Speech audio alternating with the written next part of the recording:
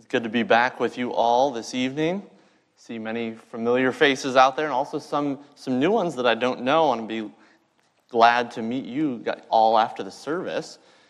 But as we look in the Word this evening, I want you to all turn in your Bibles to the book of Philippians. The book of Philippians chapter 3. We're going to talk this evening about citizenship. What is citizenship, what it means, how it applies to us. And before we go into what the Scriptures has to say about it, I want us to think about how we view citizenship, how we view who we are as American citizens. So as we think about this is July. We've gone through a lot of things recently in the last few weeks. We think about every year Independence Day. We think about more than just barbecue and potato salad, but we think about things like liberty. We think about the amazing privilege that God has given us to live in this nation. And then maybe some of us, if we're more thoughtful, we ponder the blessings that God has given us with having American citizenship. Things like the ability to vote, the ability to have a voice in our government, the ability of maybe due process of law under the U.S. Constitution. We're protected from being sent out of the country. We have citizenship extended to our children.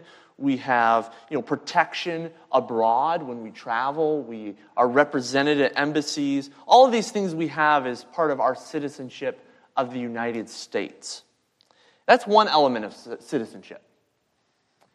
But as we look at the Word this evening, I want to see not just that element, these are your privileges, these are your rights under citizenship. There's also another part of citizenship, and it's part of that identity you have, part of who you are because you are a citizen.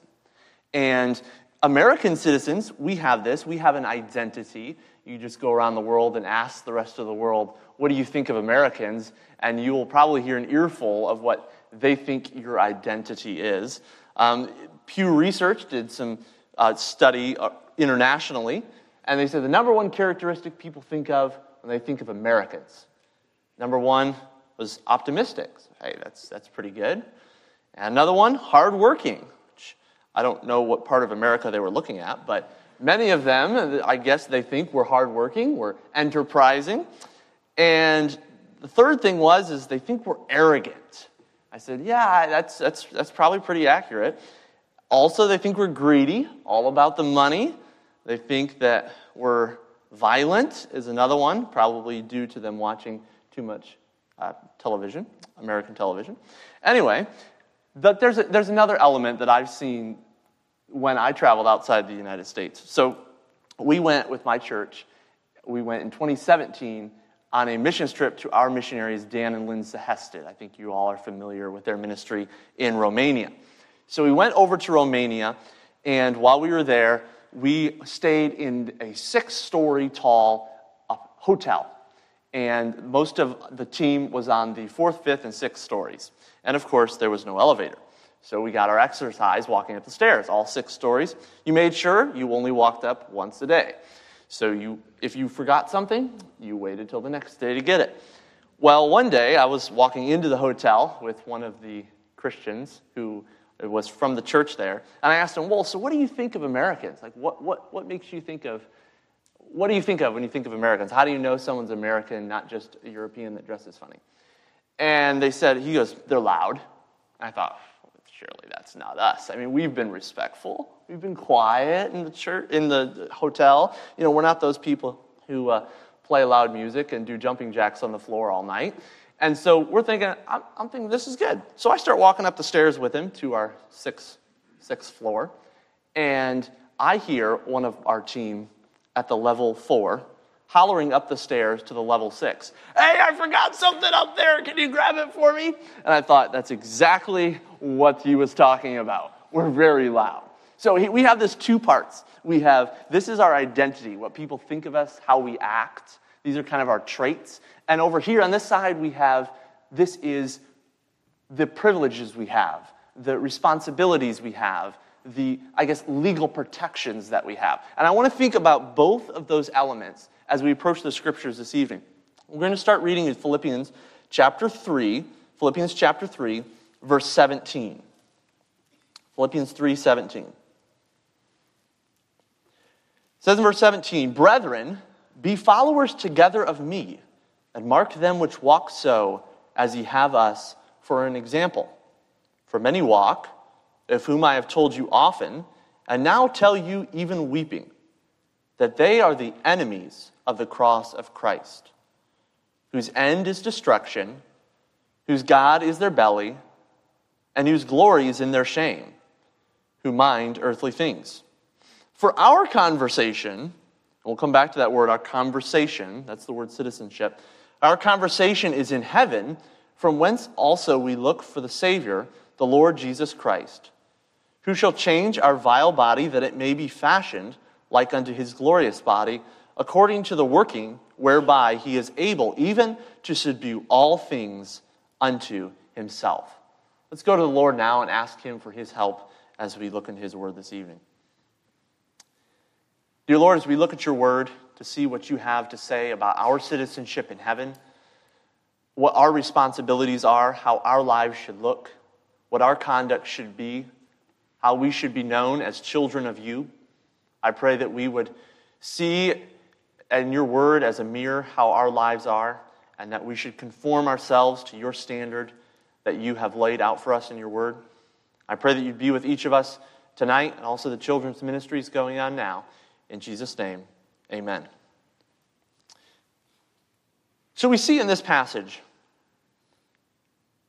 about what is citizenship. And before we can really know exactly what Paul's talking about in this passage, we need to do just a quick survey to find out where he is in this chapter. So we're not going to go back too far. We're just going to go back to the beginning of the chapter 3, just give a quick summary. He's talking about a standard of living that has characterized his life. And he wants to make a contrast between himself, Paul, and these false believers, the members of the concision, he says in verse 2. He says in verse 3 that they're not the people who follow works for salvation. No, they're the ones who worship God in the Spirit, in verse 3. He says, if I had followed works of the law, if that was my rule, that was my conduct, then I would be the best person of all to actually succeed at following God's law. And he lists out all of his qualifications, just a quick summary of them. He says, I was born in an obedient Jewish home. He says that they're circumcised the 8th day. He was an Israelite by blood. He could trace his lineage through Benjamin. He was a Hebrew par excellence, meaning a Hebrew of the Hebrews. The Bible uses this in other places, speaking of Christ or speaking of God. He's the Lord of lords. He's the King of kings. Well, Paul uses the same thing. He says, I am a Hebrew of all the Hebrews. I'm the one. I'm an example of the highest class. He's also a theological conservative, a Pharisee. He was zealous for the faith, or Judaism, when it says he was persecuting the church. And he's also blameless before the law. But yet, all of these things he lists out. He says, none of these are good enough to make me a citizen of heaven. All of these things, they're nothing before Christ.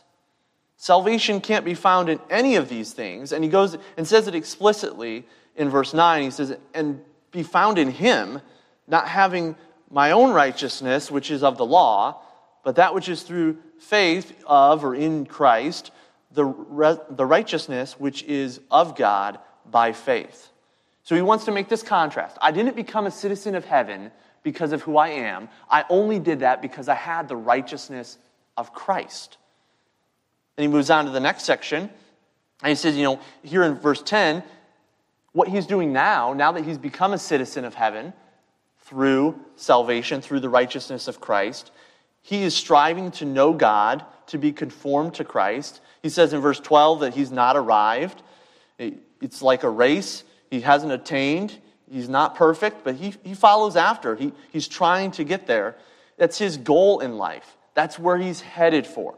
And then he says right before our passage that we'll look at this evening, In verse 16, it says, "Nevertheless, whereto we have already attained, let us walk by the same rule, let us mind the same thing." What he's saying here is, I need to go back one verse, Let's read 15. "Let us therefore, as many as be perfect, be thus minded. And if in anything ye be otherwise minded, God shall reveal even this unto you." So this mindset of pressing towards the goal of Christ-likeness. He says, each of us, we need to live according to this rule. We need to mind the same thing. This should be our goal. This should be our standard. So on that note, Paul admonishes the Philippians in our passage that we're looking at this evening. He tells the Philippians, you need to reject the self-serving, earthly-minded life and live as citizens of heaven, where the Savior will come and transform you to live. So in one quick sentence, we can summarize this passage as saying, live as citizens of heaven, not of the earth. Live as citizens of heaven, not of the earth. Paul lists a couple ways that we can be a true citizen of heaven, not just in these are the things Christ gives us, that part of citizenship, but also this is what our identity should be. This is how we should live. This is what we should look like. So the first thing that Paul lists here in verse 17 is he wants to give you some good examples and some bad examples. He starts off with a good one. He said, "Brethren, be followers thereof of me, and mark them which walk so as ye have us for an example." So before he goes in and he talks about don't do this, don't do this, don't do this.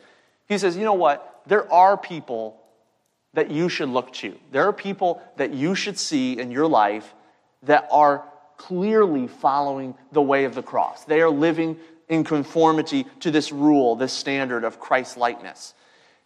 And he says the first example is my life, Paul's life. He says, follow me as I follow Christ. This was the model and example. See, Paul devoted himself, as he's just said throughout the previous part of this chapter, he's devoted himself to consistently following Christ. It's a race. He's enduring on it. He is headed that direction, and you are to follow him. As he runs and matures in his Christian life, these believers in Philippi, they needed to follow that as well. Live by the same mindset and follow that same standard that Paul was setting. It was a real-life example to them of what truly pursuing Christ looked like. It was in the life of Paul. And Paul, he's trying to make this, as we'll go through these next few verses, he's trying to make this contrast between what's good and what's bad. And he's saying here, when he uses this word followers, be followers, it's the word imitators, the word imitation. Followers, you are, as he heads down the road, as he walks, you are to follow right in his footsteps. You are to follow right behind him. You are to imitate him. As he follows Christ, you imitate him. And the way it's structured here in the passive voice, it sounds like that this is almost like a title. It's, they're the imitators. Just like we see in Acts where they're called, kind of pejoratively, they're called, those Christians, those Christ followers. This is almost another way here. We could be called the imitators of Christ. We're the followers of Christ. And that's what we should be like. Now we say, what's an imitator? What's a follower? We have these ideas in mind. But we can look a lot closer to our own lives to see what a follower is. If anyone has any young children that they have an interaction with, whether that's your own kids, grandkids, or nieces and nephews like me, they show how a child can imitate. They do exactly what you do. I was sitting one day with my niece. She lives in Illinois. And she was about 3 years old at the time. So she was sitting next to me. And when they're about 3 years old and they're bored, pretty much you could just pull up your phone and show them the app screen and they'd be content as long as you moved it back and forth several times. So I pull up my photos and I'm just scrolling through. And she's just sitting there watching, keeping her occupied. And she eventually got bored of me just going through pictures of, things I saw on Amazon that I need to buy and just random photos of random things. And she's like, I'm tired of that. I'm like, okay. So I open up the camera. She looks at that selfie camera, and she starts doing stuff. And I start making faces at her in the selfie camera. It's kind of interesting to see what your own face looks like when you're actually making those faces. And so we're just looking back and forth, and you're just going away. And I noticed after a couple seconds that every time I did something, she would do something too. So I started, watching it. I'd scrunch up my nose, and she'd scrunch up her nose. I'd wiggle an ear, and she'd try, end up wiggling her whole head. I'd do funny things with my face. She'd do the exact same thing. She wanted to look just like me. I've got some of those pictures. It's kind of cool. They'll look back and see them now. But her as a 3-year-old, she wanted to be just like her Uncle Sam. And so she saw, he made that goofy face, I'll make that goofy face too. She saw the example, the standard, in the selfie camera, and she said, I can do that too. And she would move her face until it was similar to what I was doing. And that's the same way us today. We have the mirror, the selfie camera, to be, I guess, a little trite. We have the mirror of God's Word. We can see how Paul lived, and we're to be his imitator. We can see our own lives and say, okay, how can I conform myself into this example? And you can see if you match up as you go through the Word of God. And so that's how we should live. And this is a consistent theme. It's not just Philippians. 1 Corinthians, Paul says the same thing. Wherefore I beseech you, be ye followers of me. He says that in chapter 4. In chapter 11, he says this again. This is one we're all probably pretty familiar with. Be ye followers of me, even as I am also of Christ. So that's the first example, Paul. An example in Scripture. We can see his life. We can see his thinking. We can see what he does, his decision-making process, all of that, how he prays, all of that's available. It's recorded here in Scripture. But Paul moves on from that. He says, you know what? The only example is not just someone who lived 1,000, 1,500 years ago, 2,000 years ago, depending when you live in church history. There's more examples than that. He moves on in 17. He says, mark them which walk so as you have us for an example. So who are we supposed to mark? We're supposed to mark those who have the pattern of Christ-likeness, that rule, that standard. We're to follow them. And then we are, in turn, to be examples to others. So it's this trickle-down effect. Paul, he has given an example. Christ has given an example. We're to look at other people who are given examples. We're to conform ourselves to them, and we're to be examples ourselves. So it's all of this in 1 Thessalonians 1, so that you were examples to all that believe in Macedonia and Achaia. He's calling out the Thessalonian church. They were all examples. So when we look at that in our lives, we see, okay, Paul's an example. There's examples in Scripture. But we really need to look at our own lives and say, it's not just an example of someone far away in the past that we can read about. There's examples of people who follow Christ that we know of. People that we know personally. Maybe that be, in my case, my parents. They followed Christ. Maybe it's an older sibling. I know older siblings get a bad rap. I understand why. I have 6 of them. But they were examples to me in some of the choices they made and how I should live my life.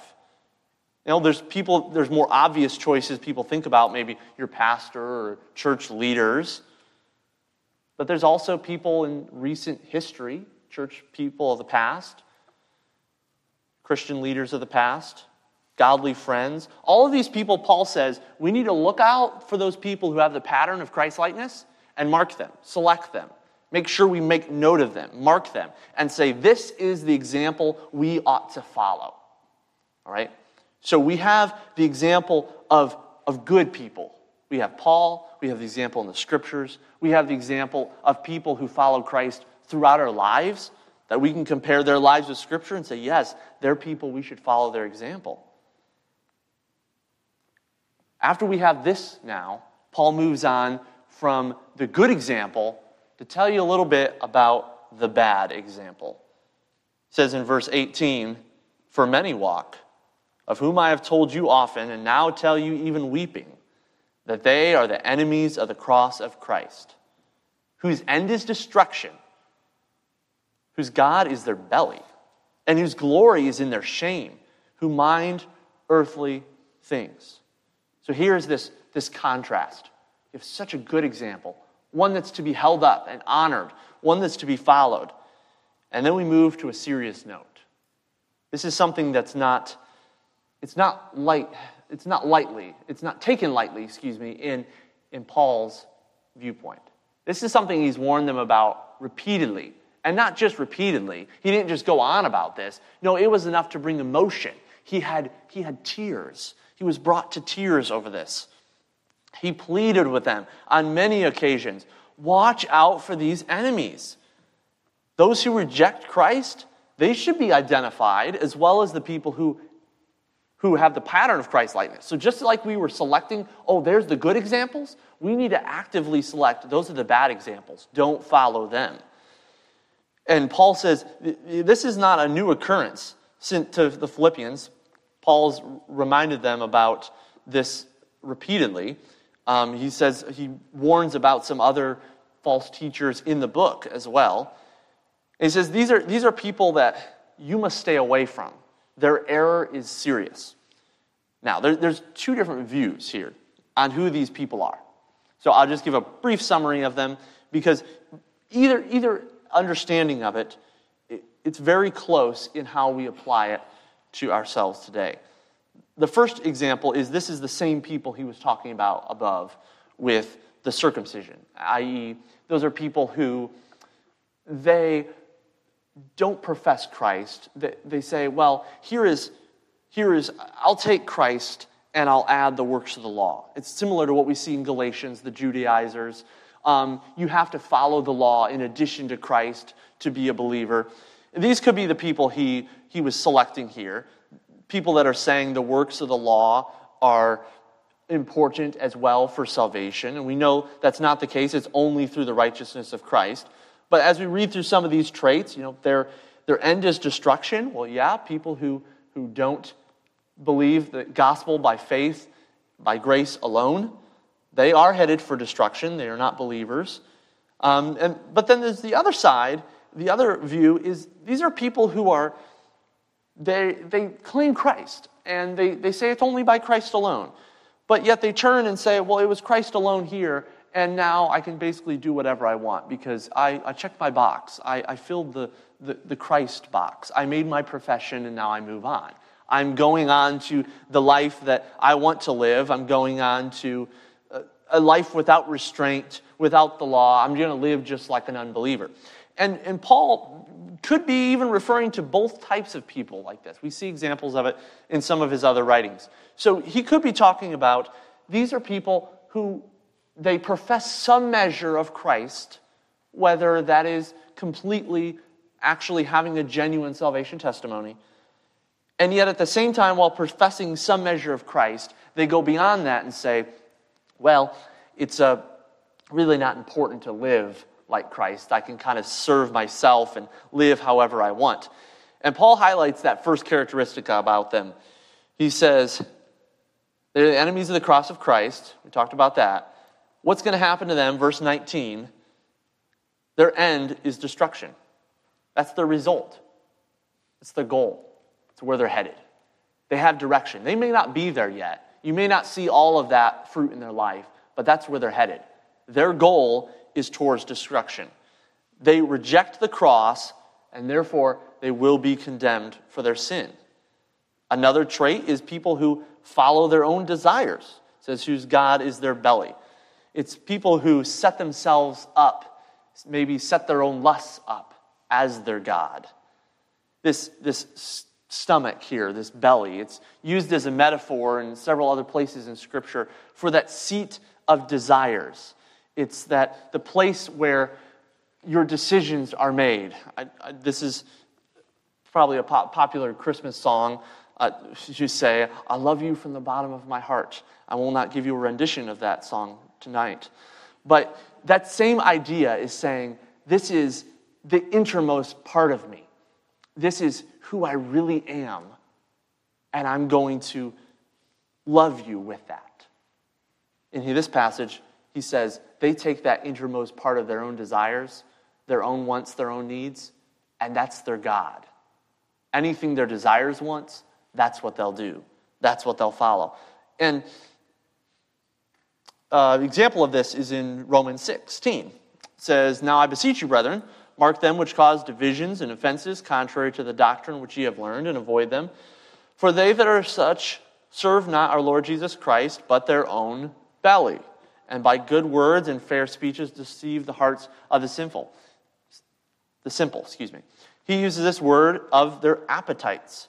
And the context there is pretty similar. It's people who cause divisions in the church. It's false teachers. It's people who are serving their own belly. Now, it's possible that this serving their own belly could be what you think of as, serving food and heathen feasts, which were very common in the culture at the time. But the application is definitely broader than that. It definitely goes to all matters of our basic human desires. For example, take our thinking. We indulge in whatever fantasies or entertainment that fulfills our own desires. And we don't take those choices into consideration. We are unsatisfied, perhaps, with the life God has given us, and we want the best of everyone else's life. And Philippians, he talks about thinking here in the next chapter. You can look over there in chapter 4, verse 8.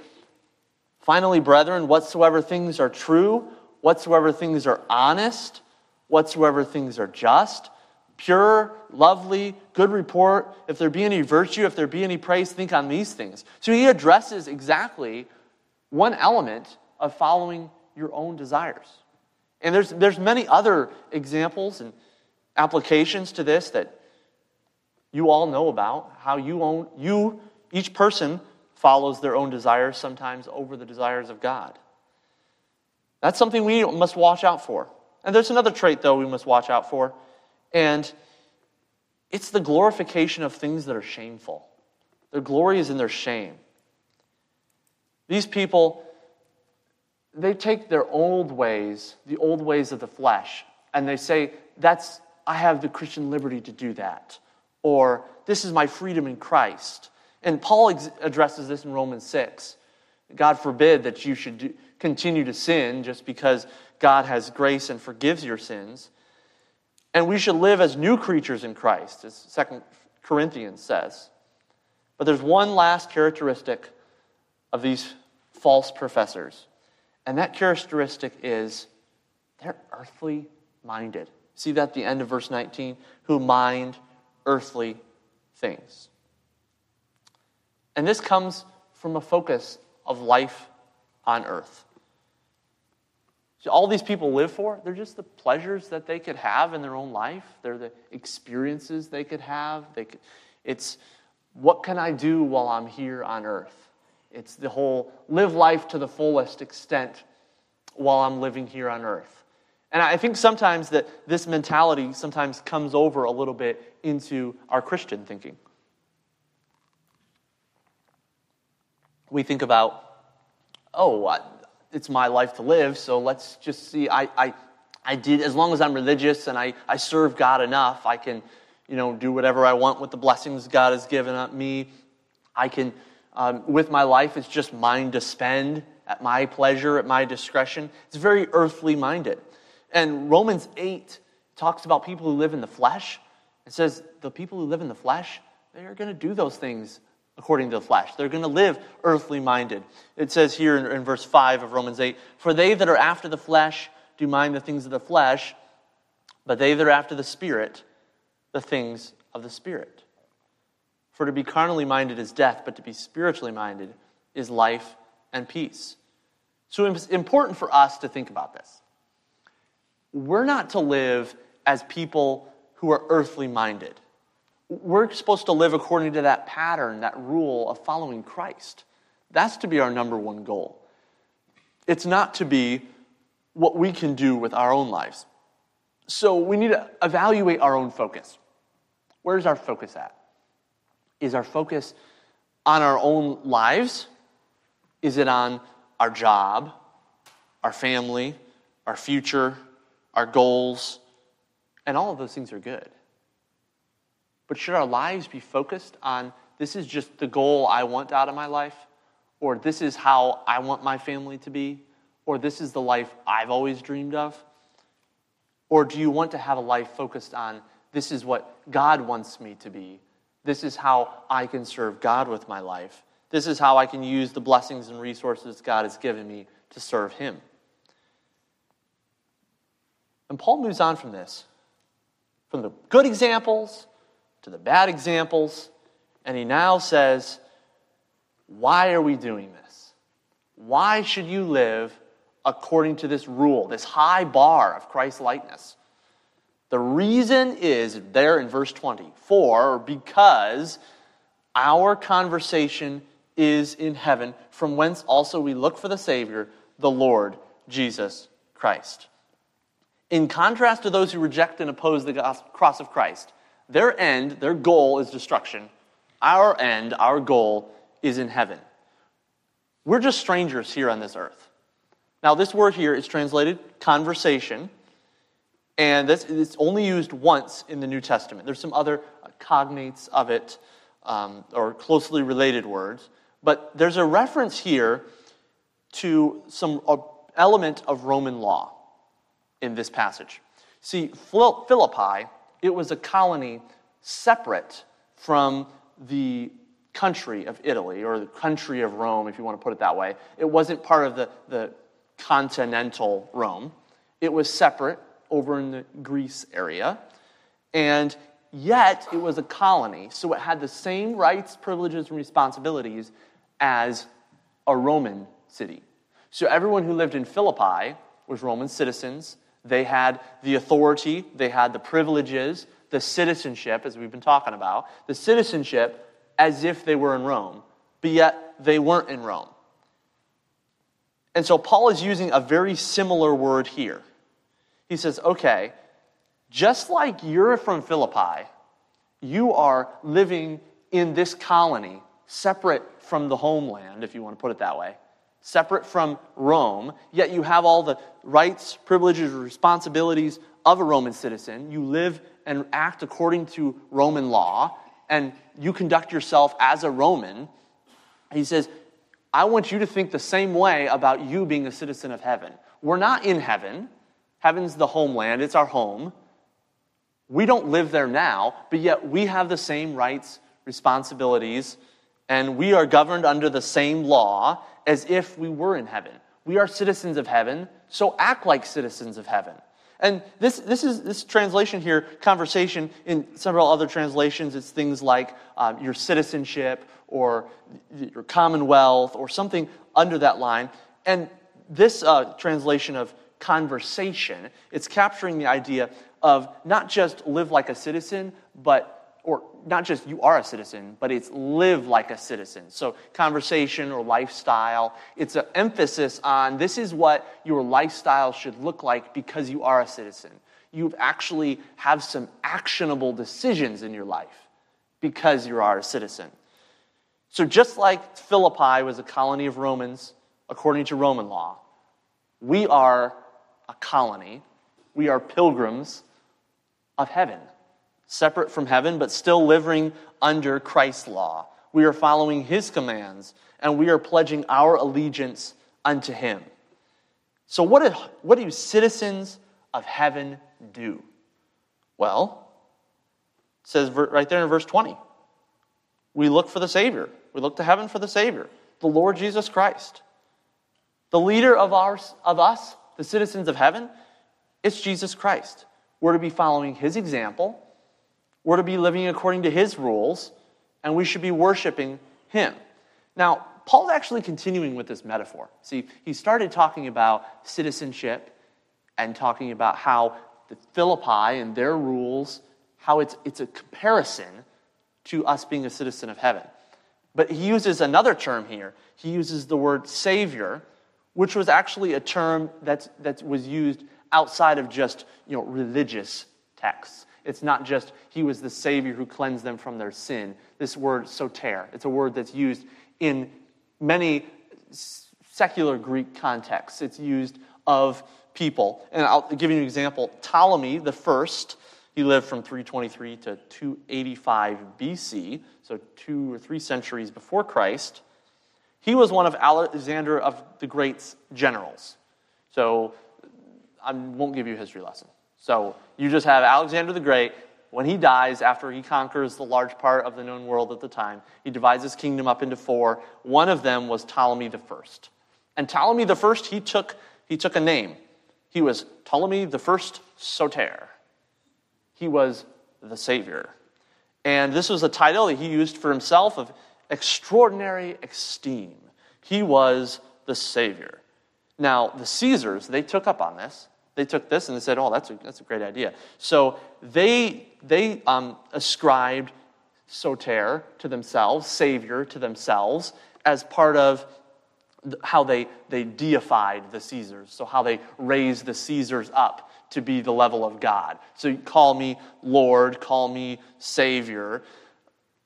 And so when Paul uses these words in the context of citizenship, and now he says Savior. So now he didn't just say, you're living, you know you're Philippians living in a colony from Rome. Well, now I'm going to tell you you're Christians living in a colony, so to speak, from heaven. But guess what? While you're in Philippi, you're serving a Soter, a Savior, the Caesar. But I'm going to tell you a Savior that is actually the Savior. And he is your new ruler in heaven. That is Jesus Christ. So when he uses these words, he's saying, you know what? Caesar claims to be Savior, but he's not really the Savior. There is the Savior, the one Savior in heaven, the Lord Jesus Christ. And he truly has the power. So we need to ask ourselves, are we living in submission to Christ as Lord? And do we understand this responsibility? The Philippians would have understood the responsibility they had to Caesar. But do we understand the responsibility we have to our Savior? He goes on here in the last verse, just summarizing here at the end of the passage. He says, this Savior, he gives him demonstration of his power. He says, he's more powerful than Caesar. Caesar may be able to destroy life. Caesar may be able to kill people, conquer nations. But he won't be able to do what Jesus Christ can do. Jesus Christ can change our vile or our mortal bodies, that it may be fashioned like unto his glorious body, according to the working whereby he is able even to subdue all things unto himself. This is the transformation that Christ gives to us. It says, when we're saved in Ephesians, it says that we were raised up together with Christ and made to sit together in heavenly places with him. We're given this new position, this new life, this future prospect of resurrection when he returns. We have life forever with him in heaven. These things can never be done by some sovereign on earth. They can only be done by the all-powerful God. And he's the one we ought to serve. So one more element that Paul wants to bring out, though. He says, not only will he take our bodies and resurrect them, he's going to fashion them like his glorious bodies. He's going to do it according to the working whereby he is able even to subdue all things unto himself. He says, the power I have over all the nations, the power I have over all the world, the power I have over the elements that he has from creation, that same power can work in your life. That same power is available to you to transform you into the likeness of his Son. He is able. I know we sing that song in Sunday school, he's able, I know he's able. I know my Lord is able to carry me through. We think about all that. He's able. That's exactly what Paul is saying here. He's able even to subdue all things unto himself. He has power over the world. He can transform us into his glory.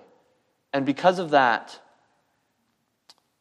we must respond to him in a way that Paul talks about right here in the book of Philippians. You can turn in your Bibles one page back to Philippians chapter 2 in verse 9. We see the exaltation of Jesus. It says in verse 9, wherefore God also hath highly exalted him, and given him a name which is above every name, that at the name of Jesus every knee should bow, of things in heaven and things in earth, and things under the earth, and that every tongue should confess that Jesus Christ is Lord, to the glory of God the Father. So if you're here tonight and you have not confessed that Jesus Christ is your Lord, that you have not bowed your knee before him and begged him to save you from your sins because you are completely unable to do so yourself, tonight is the night to do so. But if you're a believer, you've bowed your knee to him in salvation, you've confessed him as Lord, are you living like it? Does your life, is it in accordance with him? Are you following the example of Paul that he's given you? Are you following the examples of the other godly believers you know in your life? That's how you ought to live on this earth. You must live according to that pattern, the standard of Christ's likeness. You must live as a citizen of heaven. So if I can ask you a few questions this evening, I'm going to ask you, are you earthly minded? Is that what you think about?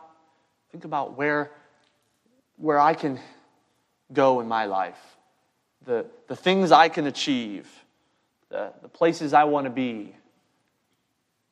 Or do you think about how you can serve your master, the Lord Jesus? Are you following the examples of Christ's likeness that God has given you? Are you a citizen of heaven? Christ has the power to transform us. We're not there. None of us are there. If you're a citizen of heaven, you're still on this earth.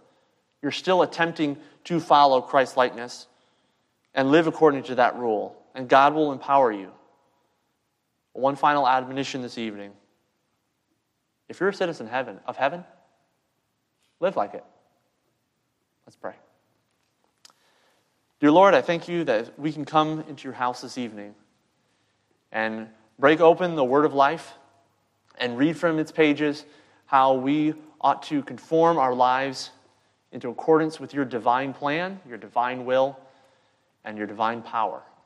I pray that you would help each of us to live as citizens of heaven, to live our life to follow you, to live a life that's not earthly minded, that's not following our own desires, but are living our lives according to your will and your way. I pray that you be with each of us as we go home this evening, that you thank you for this time we've had in your house. In Jesus' name, amen. Thank you, Samuel. Before you dismiss, let's put some feet to those thoughts. And what I'd love for you to do is have a heavenly-minded conversation with somebody before you leave.